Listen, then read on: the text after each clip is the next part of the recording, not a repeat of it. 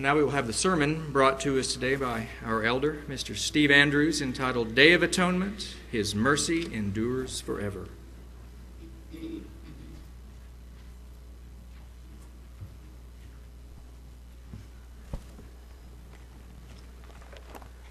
Well, greetings, brethren, on this God's holy day, as He commands us to fast in front of Him, to come before Him without any eating or drinking, to praise and honor Him. It's been my privilege in the last couple of years to go to Oklahoma City and give this message. And it was kind of interesting this morning to be able to lay there in the bed and meditate and think and prepare this message and listen to the thunder. You know, the power of God is amazing and profound as He has created this earth and with all of the things that are on it, and we have this blessing of being able to live here. And He has created a series of days, of holy days, that He has called His children to participate in. And this is one of them. This day has a past. It's given to the children of Israel. This day has a present. As we know, our high priest stands performing the duties of the high priest today in heaven.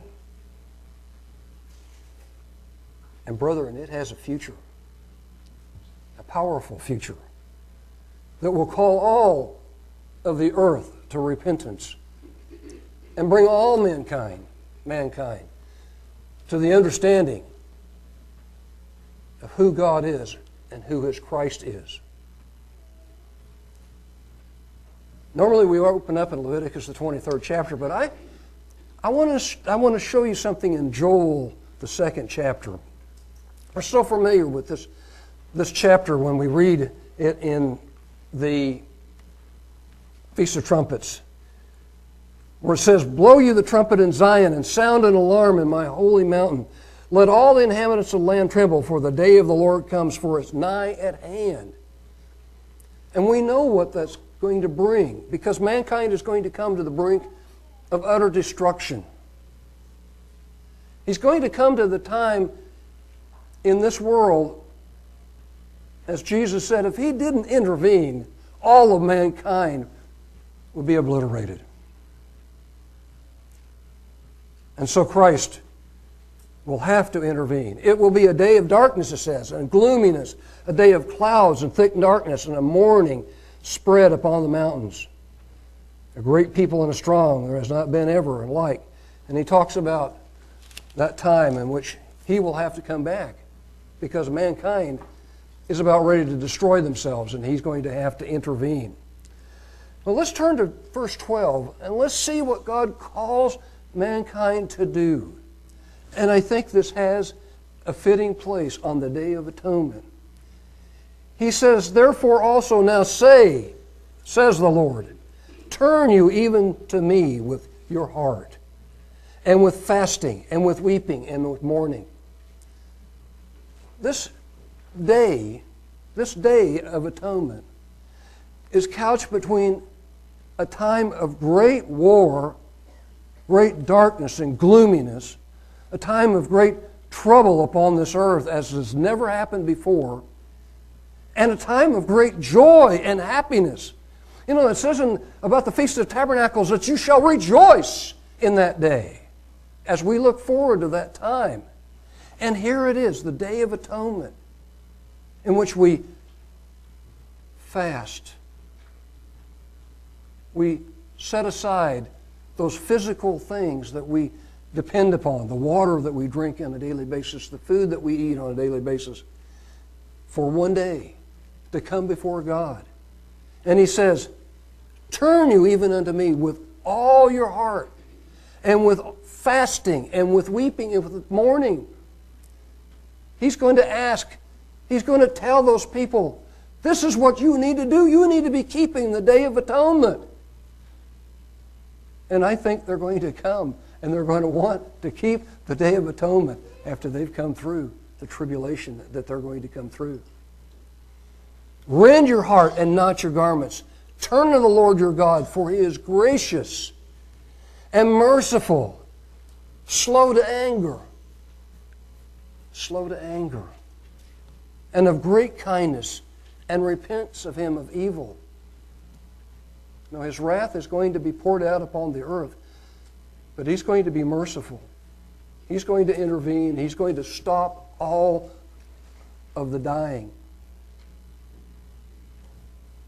And He's going to put His kingdom in Jerusalem. And it's going to go out from there. The truth and healing is going to go out from there.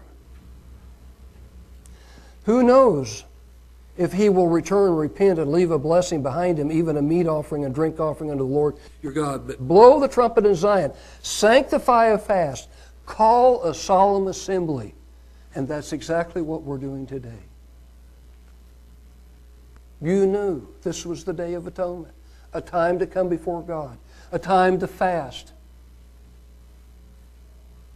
a time of solemn assembly.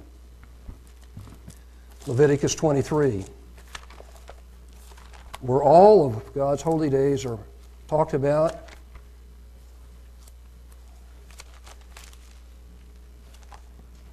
And the importance of each one of those, and God expects His children to observe these days. Verse 26, and the Lord spoke unto Moses, saying, also on the 10th day of the 7th month there shall be a day of atonement. It shall be a holy convocation unto you, and you shall afflict your souls and offer an offering made by fire unto the Lord. And you shall do no work in that same day, for it's a day of atonement, to make an atonement for you before the Lord your God. As we begin to read through these verses, I'd like for you to count how many times that particular verse, that particular set of words, make an atonement, is said. Because it seems to be extremely important on this particular day. This word is 3722. It is different than Kippur. It's a little different. Let me read to you what 3722 is.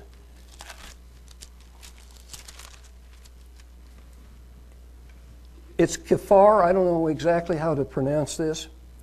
The primary meaning of this root word is to cover.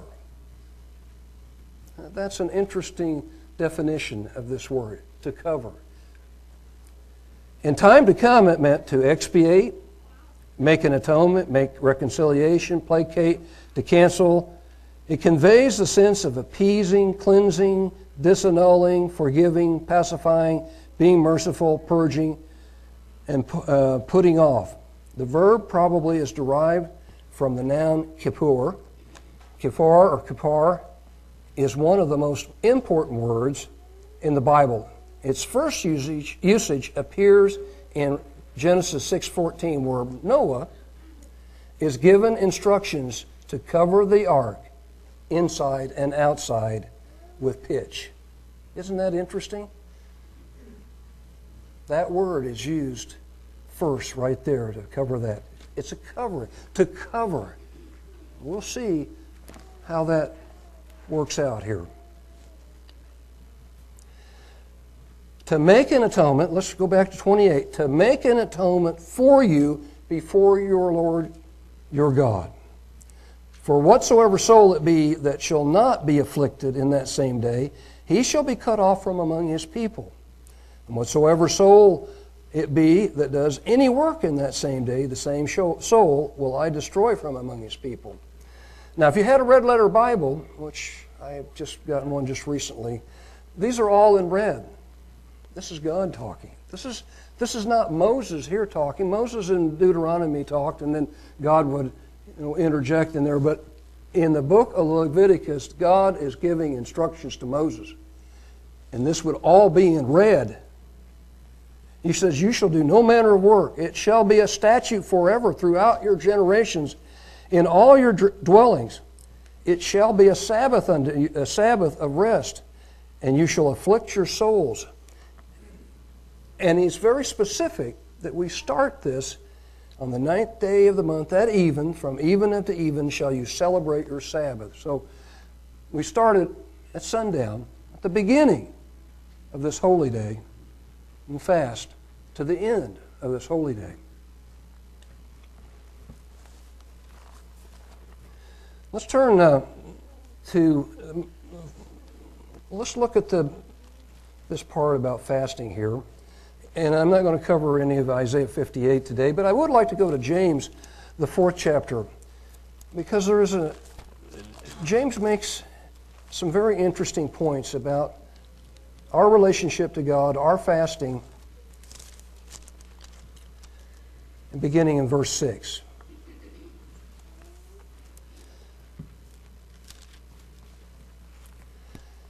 He says in verse 5, actually, "Do you think that the Scripture says in vain, the Spirit that dwells in us lusts to envy? But He gives more grace, wherefore He says, God resists the proud and gives grace unto the humble." You know, it's important to understand that fasting humbles us, doesn't it? I mean, if we go without water for very long, we die. If we refuse to eat, we die. He says, "Submit yourselves therefore before God, therefore to God. Resist the devil, and he will flee from you. Draw nigh to God, and He will draw nigh to you. Cleanse your hands, you sinners, and purify your hearts, you double-minded. Be afflicted, and mourn, and weep. Let your laughter be turned to mourning, and your joy to heaviness. Humble yourselves in the sight of the Lord, and He will lift you up." It always helps us spiritually to come before the Lord and fast and pray.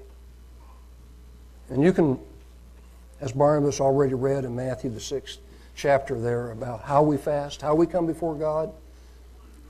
We don't ring the bells. We don't, have a certain countenance. We come as though we had not been fasting, but before the Lord. He knows that we are fasting. He understands our heart. He sees that we are willing to come before Him. In Leviticus the 16th chapter, He gave instructions to Israel as to how to observe this day.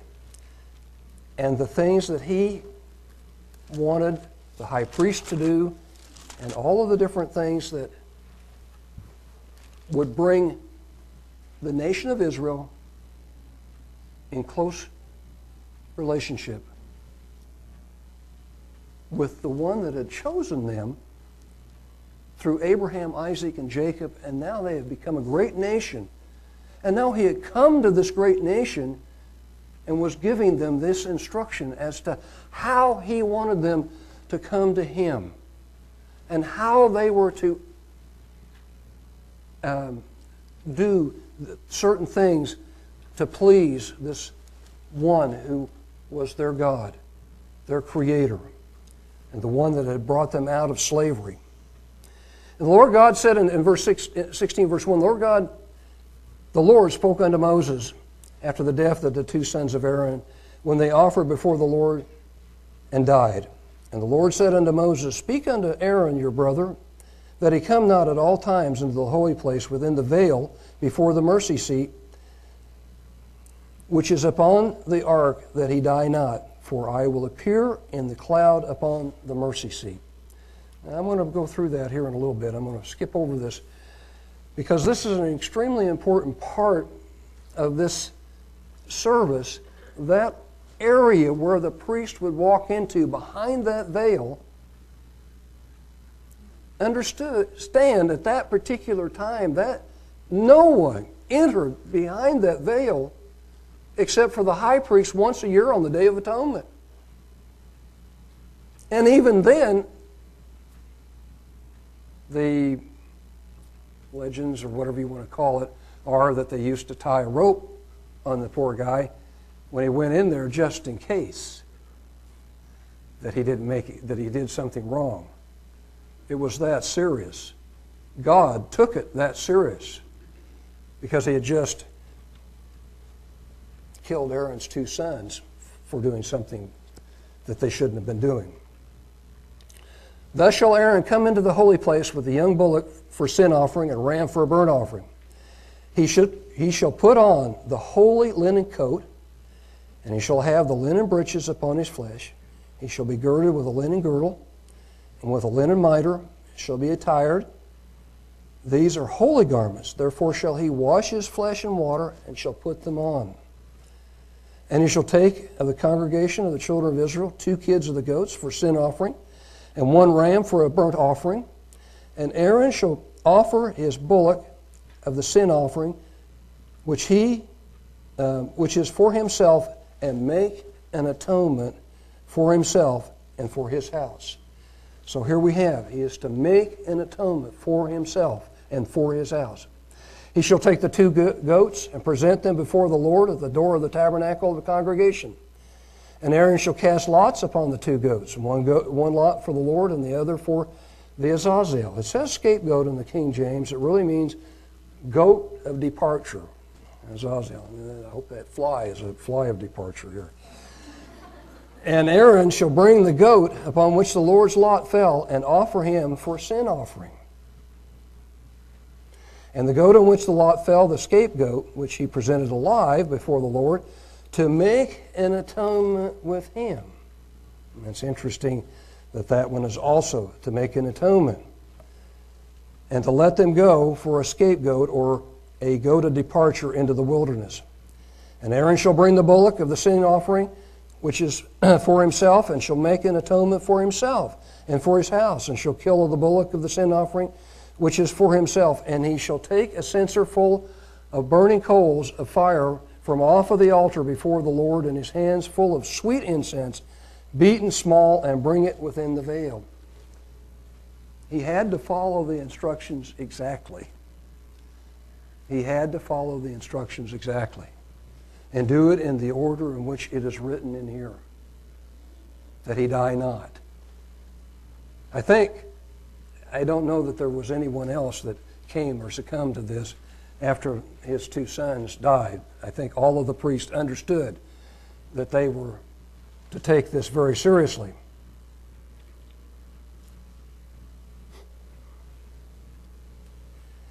And he shall put the incense upon the fire before the Lord, that the cloud of the incense may cover the mercy seat that is upon the testimony, that he die not.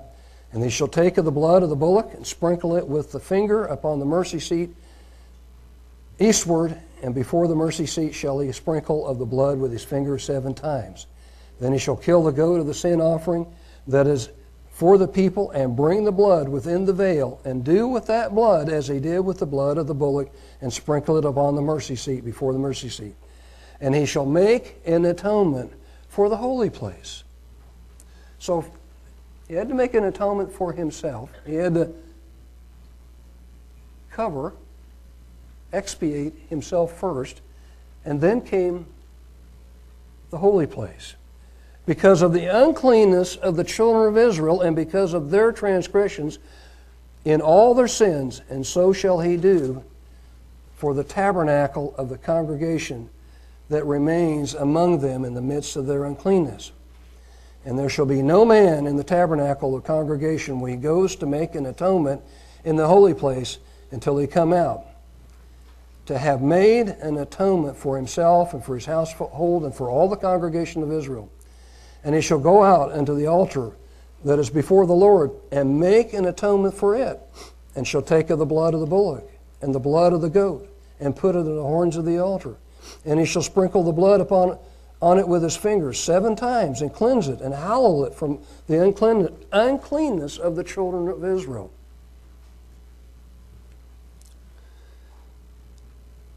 And when he has made an end of reconciling the holy place, and that actually, I went ahead and looked that up because I was kind of interested.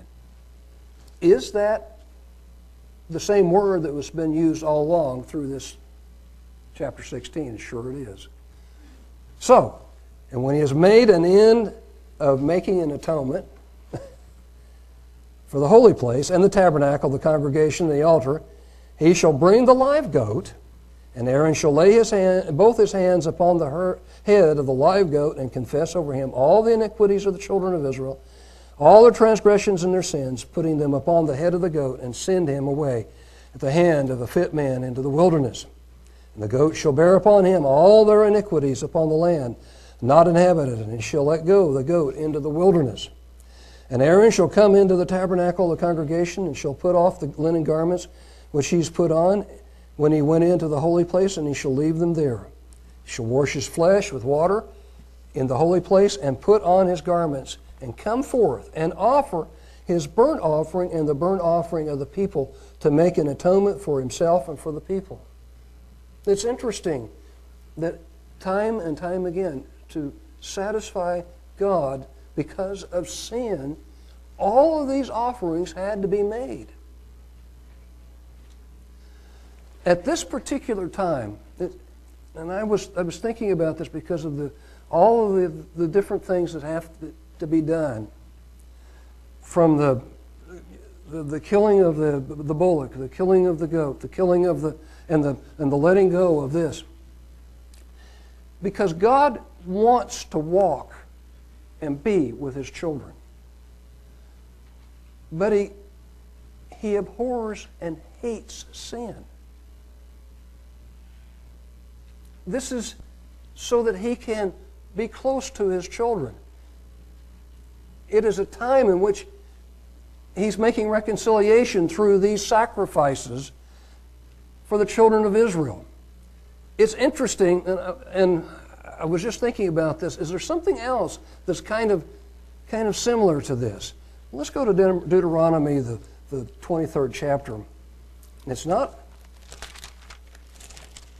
because he doesn't like anything unclean. All the way through the Bible, anything unclean, God rejects. In verse 13, and remember, he hates sin. And he thinks of it just as this that I'm reading you right here. You shall have a paddle upon your weapon, and it shall be when you will ease yourself abroad, you shall dig therewith, and you shall turn back and cover that which comes from you. For the Lord your God walks in the midst of the camp to deliver you and to give up your enemies before you. Therefore shall your camp be holy, that he see no unclean thing in you and turn away from you.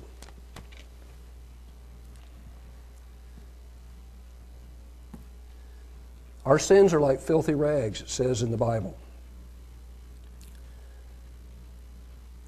And yet God wants to have a relationship with his creation. He loves his children.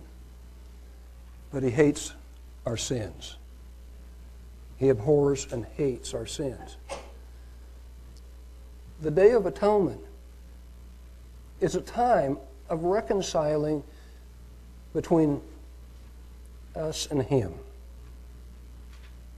And he set this elaborate set of sacrifices and things to make an atonement, to cover up those sins. You know, a sin cannot be taken back. That's the whole point. Once a sin is done, it's done. A grievous sin affects many people. You know, a murder affects not just the person that was killed, because they don't know, but they're dead, but all the family around them and the relatives around them. And it has a ripple effect that cannot be taken back.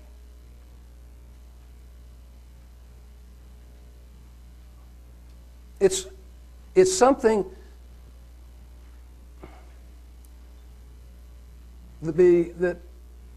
that's there. Okay? David found that out, didn't he? He found out that even though he was a king and he committed adultery and killed a man because of that adulterous affair, that God punished him for that sin. It could not be taken back. He could not bring that man back. He could not change that situation, that adulterous situation. All David could do was repent and ask God for forgiveness.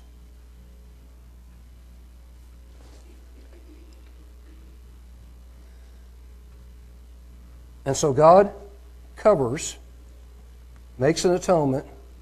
We make an atonement. We pray. We ask God to forgive us. And He forgives us because His mercy endures forever. Let's go on and let's read the rest of this as we finish up here with this very intricate thing that the high priest had to do on a yearly basis for the children of Israel while the tabernacle and then the temple were in service. And the fat of the sin offering shall he burn upon, verse 25, upon the altar, and he let go the goat of the scapegoat shall wash his clothes and bathe his flesh in water. Afterwards come into the camp, and the bullock of the sin offering and the goat of the sin offering, whose blood was brought in to make an atonement in the holy place, shall one carry forth without the camp. They shall burn in the fire, and their skins and their flesh and their dung. And he that burns them shall wash his clothes and bathe his flesh in the water, and afterwards he shall come into the camp. And Barnabas read 29 through 34. But if you'll notice, several times in verse 30, make an atonement for you. Once again, make an atonement in verse 33. Make an atonement for the tabernacle. Make an atonement for the priest. To make an atonement for the children of Israel for all, verse 34, for all their sins, once a year. And he did as the Lord commanded him. So we see this very exact sacrificial ceremony that was performed was to make an atonement for the sins of the children of Israel. So let's turn to 1 John.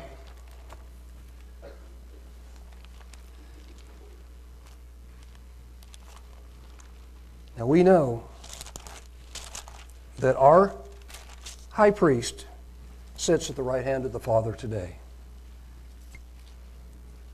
Jesus Christ is the high priest, and we'll get into that here in a little bit.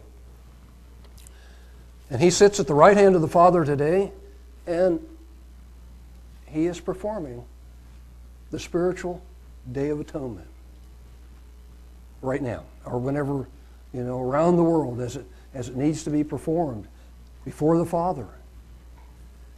In 1 John, the first chapter, beginning in verse 5, this then is the message which we have heard of him and declare unto you, that God is light, and in him is no darkness at all. If we say that we have fellowship with him and walk in darkness, we lie and do not the truth. But if we walk in the light, as he is in the light, we have fellowship one with another, and the blood of Jesus Christ, his Son, cleanses us from all sin. The blood of Jesus Christ, his Son, cleanses us from all sin. So you see, the high priest and all of those things have now been transferred to the heavenly realm. Jesus Christ, our high priest, and the blood that was sacrificed by him now cleanses us from all sin. If we say that we have no sin, we deceive ourselves and the truth is not in us. It's important to understand that we need to go before God, confess our sins to him, and he will forgive us. If we confess our sins, he's faithful and just to forgive us our sins and to cleanse us from all unrighteousness. If we say that we have not sinned, we make him a liar, and his word is not in us. Continuing in chapter 2, he says, "My little children, these things I write unto you that you sin not." A perfect man, Jesus Christ, walked this earth and did not sin. We are not perfect. We do sin. But we have an advocate, it says. And if any man sin, we have an advocate with the Father, Jesus Christ, the righteous. And He is the propitiation. And this word means atonement for our sins. He is our atonement. And not ours only, but also for the sins of the whole world.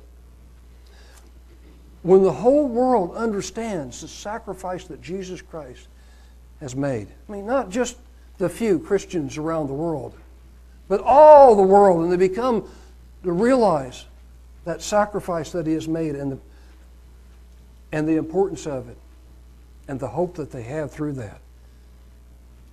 It will be a glorious time in the kingdom of God as they come and they keep this day in the kingdom.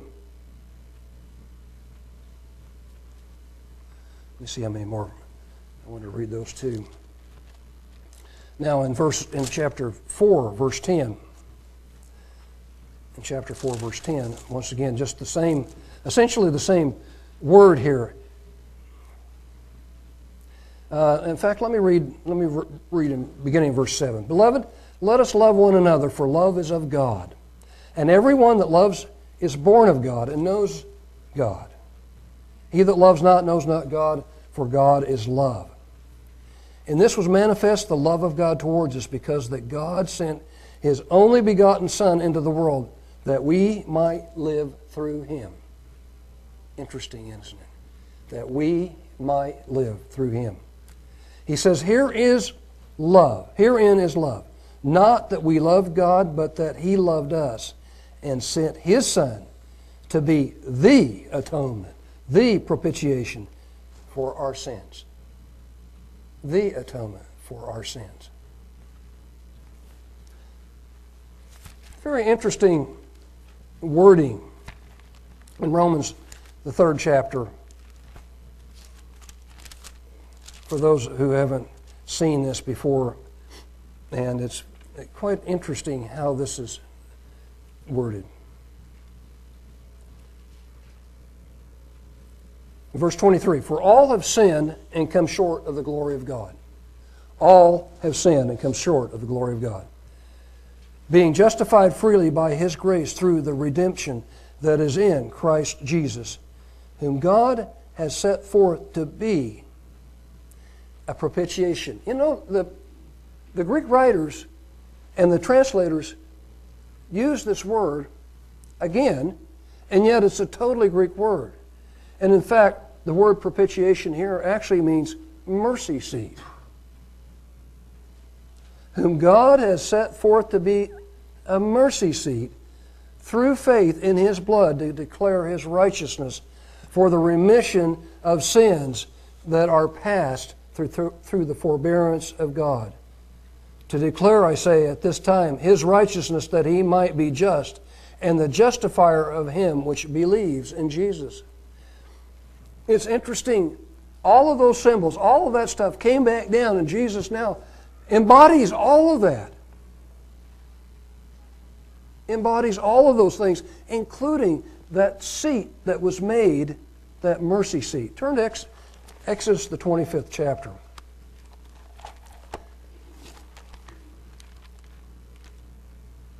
When I saw that, I thought, I got to go back and I got to read about the mercy seat. I've got to see how that was put together, how that was made, how that fits in.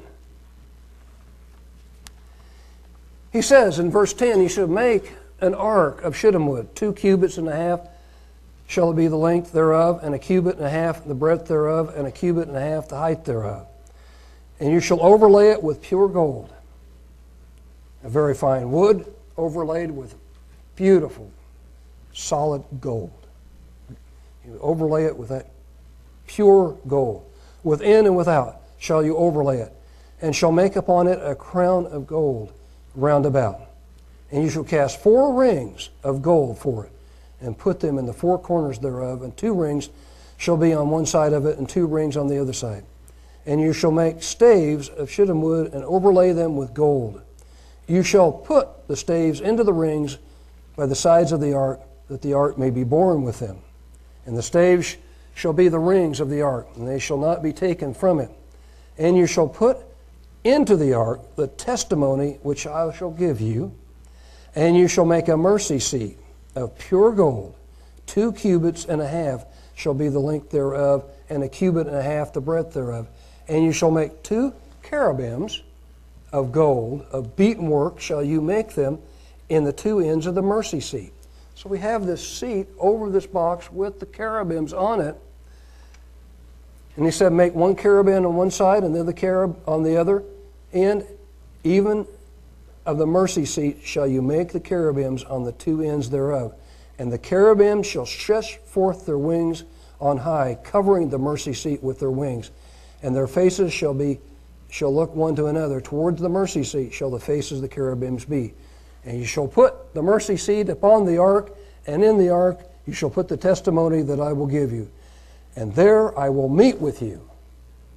And there I will meet with you, and I will commune with you from above the mercy seat, from between the 2 cherubims, which are upon the ark of the testimony, of which things I will give you in commandment unto the children of Israel.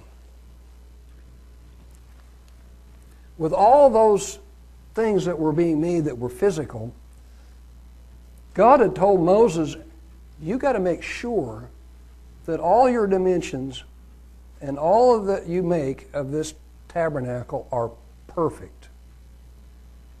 Not only that, but he gave his Spirit to some of these craftsmen so they could make it perfect. And it must have been beautiful with all the tapestries and all of the things that were in there and the pure gold. It must have been in a beautiful, beautiful place.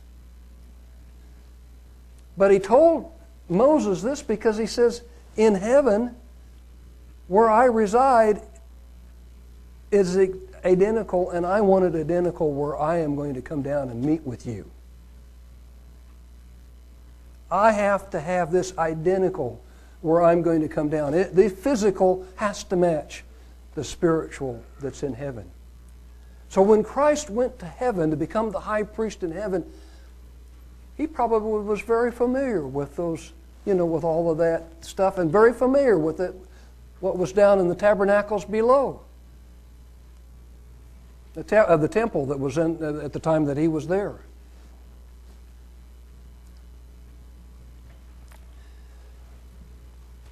The mercy seat. Jesus is the atonement. He's the mercy seat. What sits inside is the 10 Commandments, which reside in us, and He resides in us. I mean, all of those things. There's so much to this that we could draw different analogies and different things. And maybe we really won't understand it 100% until the day that we are in His kingdom and He can show us all of the glory and the goodness and the things that He has done. Turn with me to Psalms 103, because part of the message today is the mercy that God has for all of humanity and just giving His Son. But realize, as we've said, God loves His creation, but He hates the sin that we commit. He says in Psalm 103, "Bless the Lord, O my soul, and all that is within me. Bless His holy name. Bless the Lord, O my soul, and forget not all His benefits." That's why we're here today, to learn about the benefits of following God, of keeping His holy days, who forgives all your iniquities, who heals all your diseases, who redeems your life from destruction, who crowns you with loving kindness and tender mercies, who satisfies your mouth with good things so that your Youth is renewed like an eagle. The Lord executes righteousness and judgment for all that are oppressed. He made known His ways unto Moses, His acts unto the children of Israel. The Lord is merciful and gracious, slow to anger, and plenteous in mercy. He will not always chide, neither will He keep His anger forever. He has not dealt with us after our sins, nor rewarded us according to our iniquities. He's had mercy on all of us down through the ages. For as the heaven is high above, so is His mercy towards them that fear Him. As far as the east is from the west, so far has He removed our transgressions from us. With the sin sacrifice that was given and the goat that had the sins, He removed everything out of the way of the Israelites so that He could dwell with them. And He has removed, as He says, I have removed as far as the east is from the west, our transgressions. That's what happens when we go to God and ask for repentance. And we lay it before the very throne of mercy, who is Jesus Christ. And as our advocate, He goes before the Father and says, forgive them, Father, of their sins. And they are forgiven. It says He forgives as far as the east is from the west. They don't meet. Like as a father pities his children, so the Lord pities them that fear Him, for He knows our frame. He remembers that we are dust. As for man, his days are as grass, as the flower of the field, and so he flourishes. For the wind passes over it and is gone, and the place thereof shall know it no more. For the mercy of the Lord is everlasting to everlasting, upon them that fear Him, and His righteousness, and unto the children's children, to such as keep His covenant, and to those that remember His commandments to do them. The Lord has prepared His throne in the heavens, and His kingdom rules over it. Bless the Lord, you, His angels, that excel in strength, that do His commandments, and hearken unto the voice of His word. Bless you, the Lord, all you, His hosts, you ministers of His that do His pleasure. Bless the Lord, all His works, and all His places and His dominions. Bless the Lord, O my soul. Go to 2 Corinthians, the 6th chapter.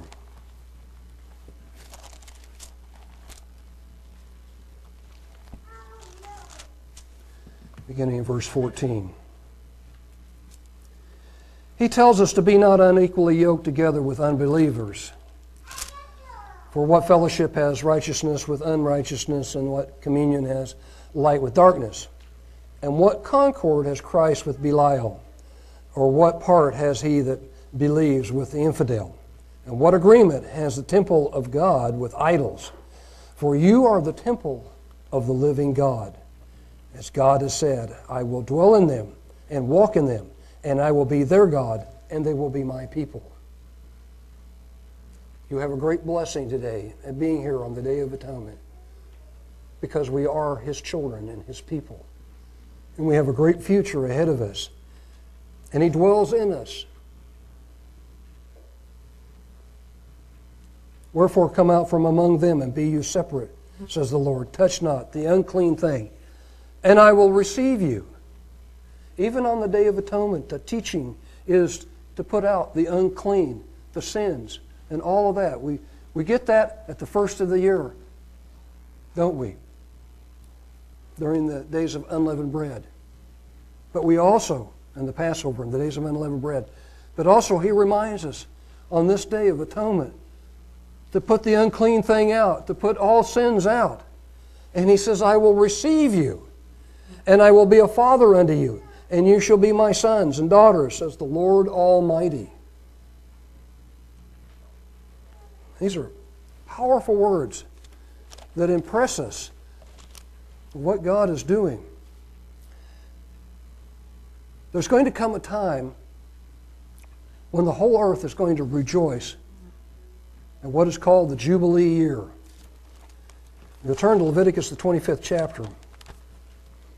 We don't know how far into the millennium that they will celebrate this. And I don't know if they've ever really had a Jubilee year. That's what it shows in this book. Whether the Israelites ever celebrated this the way that it should have been celebrated. But there will come a time in the kingdom when the Jubilee will be celebrated. And liberty will be proclaimed throughout all of the land. It says so here in the book of Leviticus, chapter 25. He says, you shall cause the trumpet, verse 9, of the Jubilee to sound on the 10th day of the 7th month. In the day of atonement shall you make the trumpet sound throughout all your land. So this is another thing that's added to the Day of Atonement, the Jubilee. And you shall hallow the 50th year and proclaim liberty throughout all the land unto all the inhabitants thereof. And it shall be a Jubilee unto you. And you shall return every man unto his possessions. You shall return every man unto his family. A Jubilee shall that 50th year be unto you. You shall not sow, neither reap that which grows of itself in it, nor gather the grapes in it of thy vine undressed. For it is a Jubilee, it shall be holy unto you. You shall eat the increase thereof in the field. In the year of this Jubilee you shall return every man unto his possession. And if you sell aught unto your neighbor, or buyest aught of your neighbor's hand, you shall not oppress one another. According to the number of the years after the Jubilee shall you buy of your neighbor, and according to the number of years of the fruits he shall sell unto you.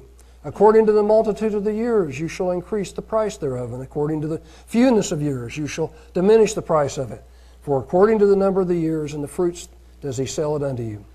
You shall not therefore oppress one another, but you shall fear your God, for I am the Lord your God. Wherefore you shall do my statutes, keep my judgments, and do them, and you shall dwell in the land safely. Can you imagine a land in which one day you will go back to the original possessions that you had? You'll have to make compensation, but you'll go back to that. Men will live in safety. They will follow the commandments, the judgments, the statutes of God in that land. It will be a beautiful time that men will have come out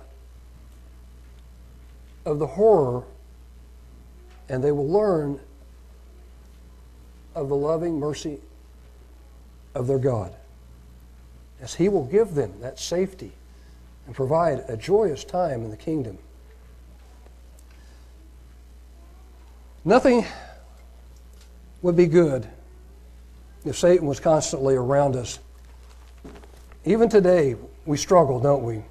We know that he is influencing the world. We know that he is out there doing things that, I think even young people who are taking drugs are being influenced by demons because they're doing things so horrible that nobody can even speak. And I think that the demons and Satan are out trying to destroy people.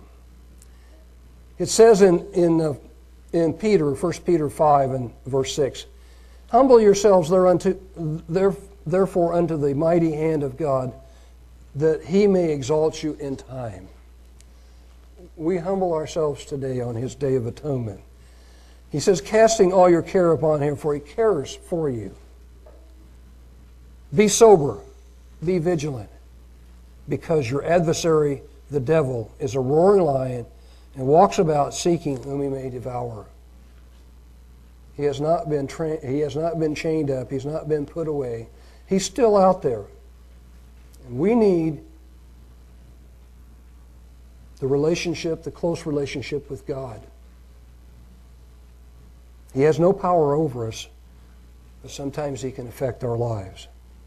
He says, whom resist steadfast in the faith, knowing that the same afflictions are accomplished in your brethren that are in the world. But the God of all grace, who has called us unto His eternal glory by Christ Jesus, after that we have suffered a while, make you perfect, establish, strengthen, and settle you. That's what God is doing for us. And if we trust Him, we don't have to fear Satan. But the world would be better off, wouldn't it? And I think this is a time in which Satan is going to be put away. I mean, it seems like this world cannot exist without having this evil being put in the abyss. In chapter 20, verse 2, he laid hold on the dragon. Interesting, the names that Satan has. He's a dragon. He's an old serpent. He's called the devil.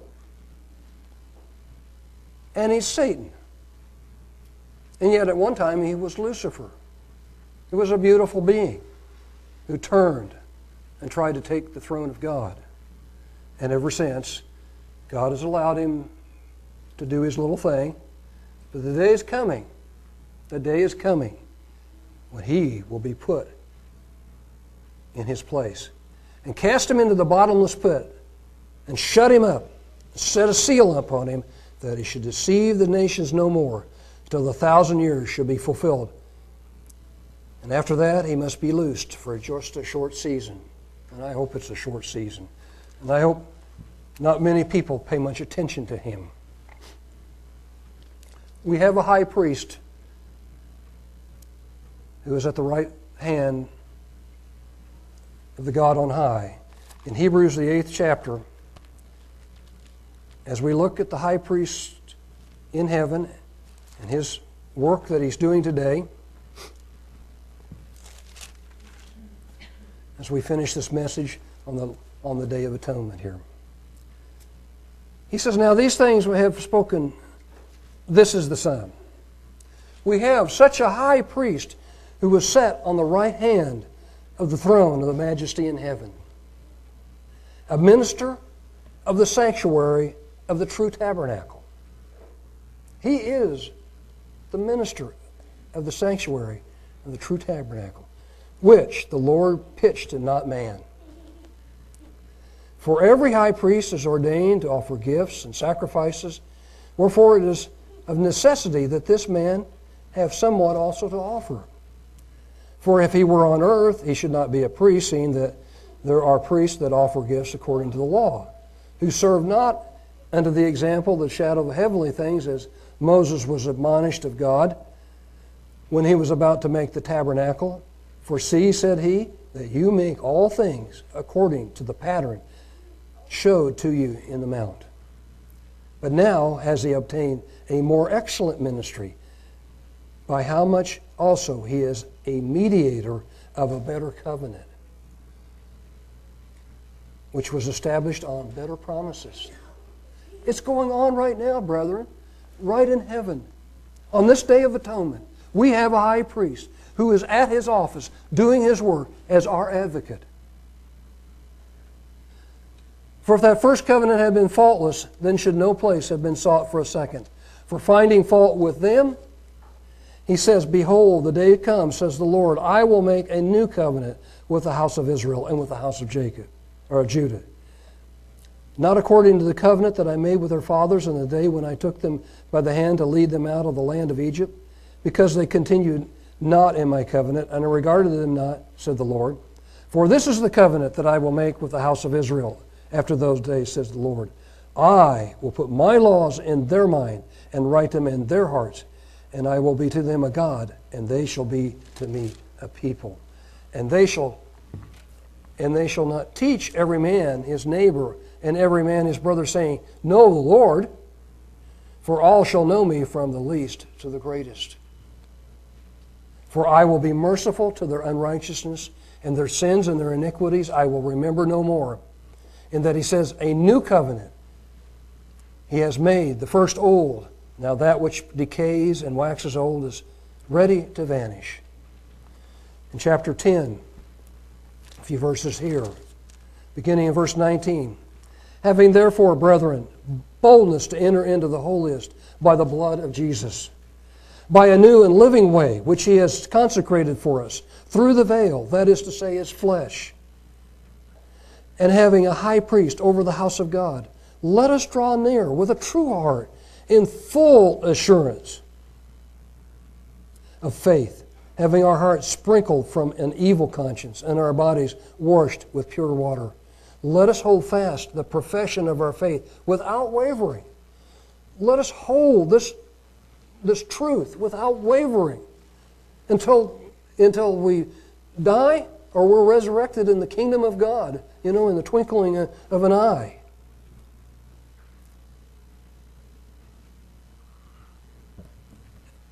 For he is faithful that promised. And let us consider one another to provoke unto love and to good works, not forsaking the assembling of ourselves together, as the manner of some is, but exhorting one another, and so much more as we see the day approaching. As we see the evil in the world, we need to come to God on His holy days. We need to be together as a family, to share in the things that He has given us, the blessings of His truth, the blessing of His Spirit, the blessing of the high priest who sits at the right hand of the Father, our Savior, Jesus Christ. In Hebrews, the 12th chapter, beginning in verse 22, but you are come unto the Mount Zion, unto the city of the living God, the heavenly Jerusalem, to an innumerable company of angels, to the general assembly and church of the firstborn, which are written in heaven, and to God, the judge of all, and to the saints of just men made perfect, and to Jesus, the mediator of the new covenant, and the blood of sprinkling that speaks better things than that of Abel. See, even in that, the blood of sprinkling, the heavenly things. See that you refuse not him that speaks. For if they escape not who refused him that spoke on earth, much more shall we not escape if we turn away from him that speaks from heaven, whose voice then shook the earth. And now he has promised, saying, yet once more I shake not the earth only, but also heaven. And this word, yet once more, signifies the removing of those things that are shaken as the things that are made, that those things which cannot be shaken may remain. Wherefore, we receiving a kingdom, saints, brothers, and sisters, which cannot be moved, let us have grace whereby we may serve God acceptably with reverence and godly fear. For God, our God is a consuming fire. Wow. Powerful words. Brethren, we're all going to part now for the Feast of Tabernacles, and we're going to rejoice in that time. We're going to have good messages. We're going to have good things to eat. We'll have the rejoicing that comes from fellowshipping on the feast at the Feast of Tabernacles. But I want to leave something with you that I have to admit that since I'm not of the Levitical priesthood, I'm not sure I'm authorized to read these words. But I love them. I think they're some of the most beautiful words in the Bible for you and me, you and I, however that goes in English, in the way that God wants to bless us. There is God, as I say, God hates our sins, but He loves us. And He truly wants us to be blessed and to understand that His love is so great, His mercy is so great. And so as we go to the feast and we participate and we learn about God from those that are bringing messages there, I want you to listen to this blessing that comes. It's a priestly blessing that God commanded the Levitical priesthood, and is found in Numbers, the 6th chapter, and beginning in verse 24. The Lord bless you and keep you. The Lord make His face to shine upon you and be gracious unto you. The Lord lift up His countenance upon you and give you peace. And they shall put my name upon the children of Israel, and I will bless them. And I wrote at the bottom of that, we have that name now as the children of the living God.